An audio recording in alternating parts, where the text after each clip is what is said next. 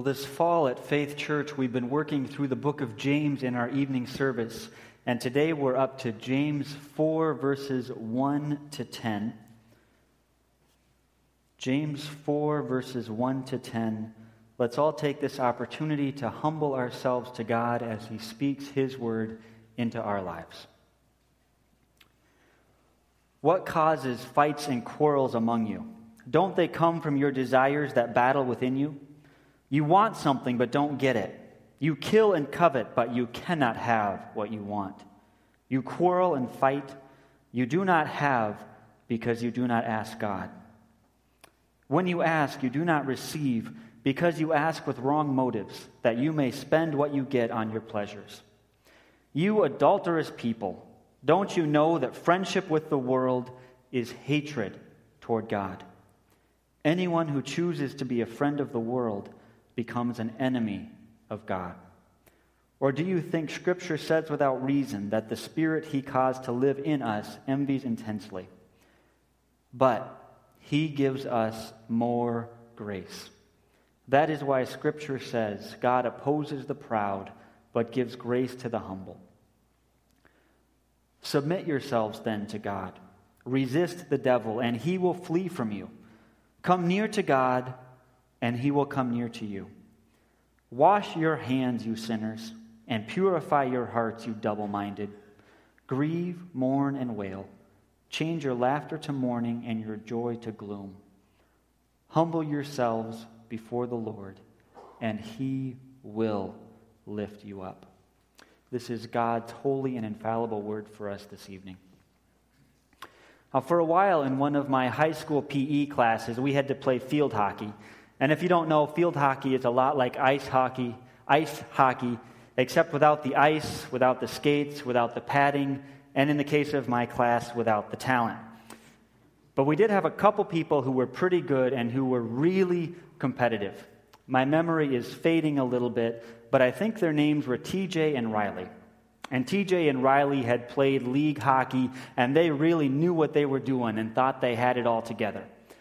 And one particular day, when they were on the same team, they decided they were going to win that game that day no matter what.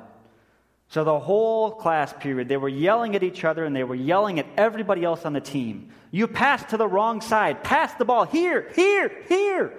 Don't pass in front of the net. Don't do that. And they both wanted to take all the shots all the time. It didn't matter if the other guy was on the other side of the net with no one close to him and he had 3 defenders in front of him. He was going to take the shot. Now, all that boiled over when TJ dinged Riley's old football injury. And when Riley told him to apologize, TJ just started screaming at him and started insulting his hockey play and his family and his car and his appearance. And then TJ took a swing at Riley with his stick. And this might be an appropriate point to mention that Riley was maybe 5'8" and 140 pounds maybe. And Riley was about 6'2" and easily 240 pounds. So TJ took a swing at Riley, and the next thing you know, he was running across the field, running like a scared rabbit with a 240-pound pit bull on his tail. Now, Riley caught up to him, got a couple pretty good whacks in, and then a couple other football players came running up and tackled Riley. So we got some good hockey, football cross-training going on, and the class didn't end well for anybody. TJ had a limp for a few days, and Riley got to have a nice sit-down talk with the PE teacher and the football coach and one of our friendly neighborhood police officers. Not a good ending for anybody. It is really stupid to fight with your own teammates, but it happens.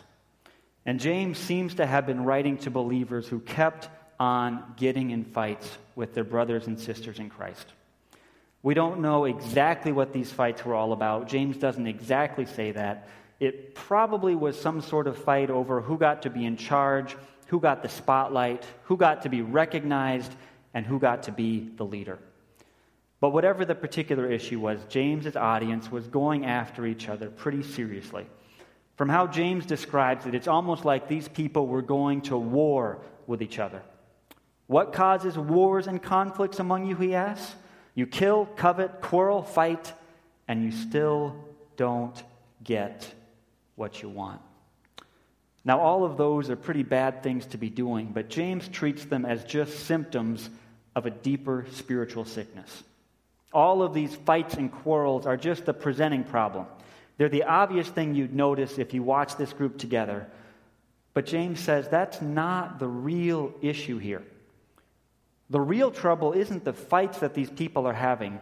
The real issue, the source of all of that fighting, the source of all those little wars, is these people's self-indulgent desires. Their whole focus is on what they want for themselves. They are bitterly envious of people who have more than them, and they are selfishly ambitious to get more for themselves. The goal of all their fighting, all their conflicts, was just self-indulgence. The word that James uses in verses 1 and 3 for desires and pleasures is hedone, which translates into the English hedonistic. And if you talk about hedonistic pleasures, you're talking about something ridiculously self-centered and just crazily indulgent. So James traces these believers' battles back to their self-centered desires. They're fighting because each of them only wants what's best for themselves. They want the worldly power, the possessions, and the prominence. In fact, these people have made an idol out of their own pleasures, and James is telling them that they have to choose between that idol and the true Lord God. Now, a few years ago, I read this book called Gang Leader for a Day, a rogue sociologist takes to the streets. And the author of that book, Sudhir Venkatesh, or Sid for short, was a sociology student at the University of Chicago. And he was focusing his research on the urban poor, so he decided one day to go to the projects and interview a bunch of gang members and see what they thought of being the urban poor. Now, obviously, some people have more book smarts than street smarts, and he was one of them at that point. So he had some interesting experiences trying to get gang members to fill out this multiple-choice questionnaire about how they felt about being gang members. But through that process, Sid actually ended up becoming pretty good friends with JT. And JT was one of the big leaders of the Black Gangster Disciple Nation of Chicago. And over the next couple years, as Sid and JT developed this relationship, JT opened up a lot of the gang world and a lot of the world of the projects to Sid and gave him an insider's look at what life on the poor side of Chicago really looks like. But one day, a community organizer with a different set of connections said to Sid, "Hey, why don't you come to this thing? There's going to be some business leaders, some pastors, and some gang leaders, and we're going to figure some stuff out in our community." And Sid thought, hey, that sounds like an interesting thing to go to, see how all these dynamics work. But then on the way, Sid bumped into JT, and JT was ticked. Now, Sid did not have a clue what was going on, but after a little bit of back and forth, JT just exploded on him. "If you go into the meeting with that guy," JT said, "if you go into the meeting with that man, every time you walk in somewhere after that, people are going to think you belong to him. If you go into the meeting with that guy, you are going to identify yourself with him, and he is going to be the one who's going to protect you out here, not me. So are you going to hang out with his people or my people?" And during this whole conversation outside the meeting, the other guy was standing there laughing and telling Sid, "Hey, yeah, come on in, not a big deal, just come on in." But the truth of the matter is that if Sid walked through that door, he was going to be identified with that guy from then on. But if he stayed out and he hung with JT, he'd be identified with them. This was not a one-time choice. This was an identity-defining decision. And so ultimately, Sid listened to JT and he just stayed away from the meeting. There was no middle way. It was going to be one group or the other. Being friends with one of those two men meant being not connected to the other. The choice to do one thing or the other was going to define how the whole community saw him and believed or saw where he belonged. Now, in this text for today, James is telling his readers that they face a similar choice. They can't spend all their time and energy on their own hedonistic pleasures and then turn around and pretend like everything is okay between them and God. Either you serve your own interests or you serve God's interests, James is saying. Either you worship an idol of your own making, or you worship the true Lord. You can't just be friendly all around. If you choose to be a friend of the world, you are choosing to be an enemy of God. There is no third choice here. And that's why James calls his audience an adulterous people in verse 4. Really what he means is these are an idolatrous people. These are people who are making and serving idols. They're trying to belong to more than one ultimate master, and they're being unfaithful to the true Lord God. They're making their own desires, their own pleasures, their own position and prominence more important than their relationship with God. And so James tells them that they are cheating on the Lord. When Sid had to choose between those two sets of connections on the streets of Chicago, one choice was probably better than the other, but it's not like they were totally different. But the choice that James puts in front of his audience is totally one or the other. If you choose the world, you are headed in a totally different direction from God. God is a holy God. God is a jealous God. And you cannot follow him halfway. It is all or nothing. But along with that, the benefits of befriending the world or God are totally different. James has already showed us where befriending the world leads, and that path ends in coveting and conflict, in all kinds of little personal wars. But, says verse 6, but God gives us more grace. Where the world gives endless, unfulfilled desires and unending conflict, God gives grace. Where the world gives war, God gives peace. But God does stand opposed to the world, and he stands opposed to the proud. So as long as we're interested only in our self-advancement, God will eventually break us down. But God also gives his people the grace that we need to be humble. And then he continues to work graciously in us as we humble ourselves before God. And so, of course, verse 7 tells us to submit ourselves to God. And then there's a whole list of commands. Submit to God, resist the devil, come near to God, wash your hands, purify your hearts, grieve, mourn, and wail, change your laughter to mourning and your joy to gloom.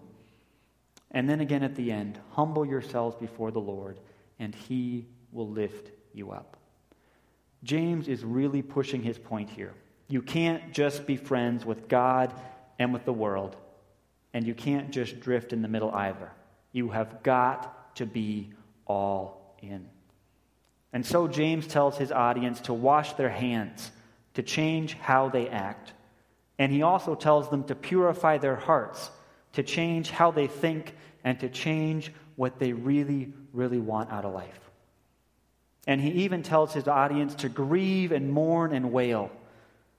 James is handing out strong medicine here because he knows that self-centered sin is a serious sickness. Jesus once told the story of two men who went to the temple to pray. And the first man, a Pharisee, stood up and he recited a list of what a great guy he was. He profusely thanked God that he himself could be such a good man who could do so many good things. But this Pharisee wasn't really serving God. He was really serving his own desire to look good. You can picture this guy walking back out of the temple after praying, happy and laughing. And that's the kind of laughter and joy that James wants his readers to get rid of. James is really concerned that his audience is going to laugh off their sin and just get on with regular life. He's concerned that the good news will hit this people and they'll just shake it off and continue doing what they've always done and think that that's good enough. But it's not. It's not good enough. In Jesus' story, a second man came into the temple after the first man. And this second man was an evil tax collector. But he went into the temple, and he went and he stood in a corner out of the way. And he crouched down. He didn't even look up to God, but he just desperately prayed, God, have mercy on me, a sinner. And that man, the man who humbled himself, the man who threw himself on God's grace, that is the man that God lifted up. And so Jesus ended his story by saying that was the man who went home justified before God. Those who exalt themselves will be humbled, said Jesus, and those who humble themselves will be exalted. Those who exalt themselves will be humbled, and those who humble themselves will be exalted. If we follow our self-centered desires, we become envious and arrogant, and we end up in all kinds of stupid conflicts. When we just pursue our own pleasures, we make ourselves friends of the world and enemies of God. But when we come near to God, God comes near to us. When we ask God for mercy, He always gives us His grace and His peace. Truly, if we humble ourselves before the Lord, He will lift us up.